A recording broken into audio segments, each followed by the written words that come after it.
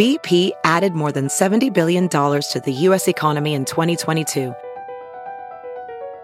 Investments like acquiring America's largest biogas producer, Archaea Energy, and starting up new infrastructure in the Gulf of Mexico.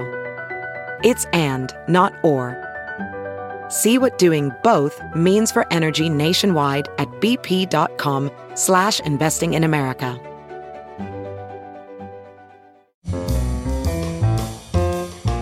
This is Merriam-Webster's Word of the Day podcast for Sunday, August 7th. Brought to you by the new Merriam-Webster's Advanced Learners English Dictionary, designed for students and teachers of English as a second language. Learn more at learnersdictionary.com. The word of the day for August 7th is Calenture, spelled Calenture. Calenture is a noun that means a fever formerly supposed to affect sailors in the tropics.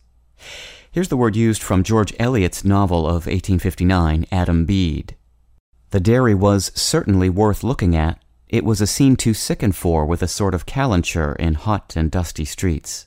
Such coolness, such purity, such fresh fragrance of new-pressed cheese, of firm butter, of wooden vessels, perpetually bathed in pure water. In addition to being plagued by scurvy and homesickness, sailors of yore who dared the tropics also had calenture to worry about. Given a case of this fever, they were likely to imagine that the sea was actually a green field and leap into it. Our earliest evidence of the word in English is from the late 16th century. Such potent imagery destined the word for figurative use also, as in the Adam Bede quote that we just read.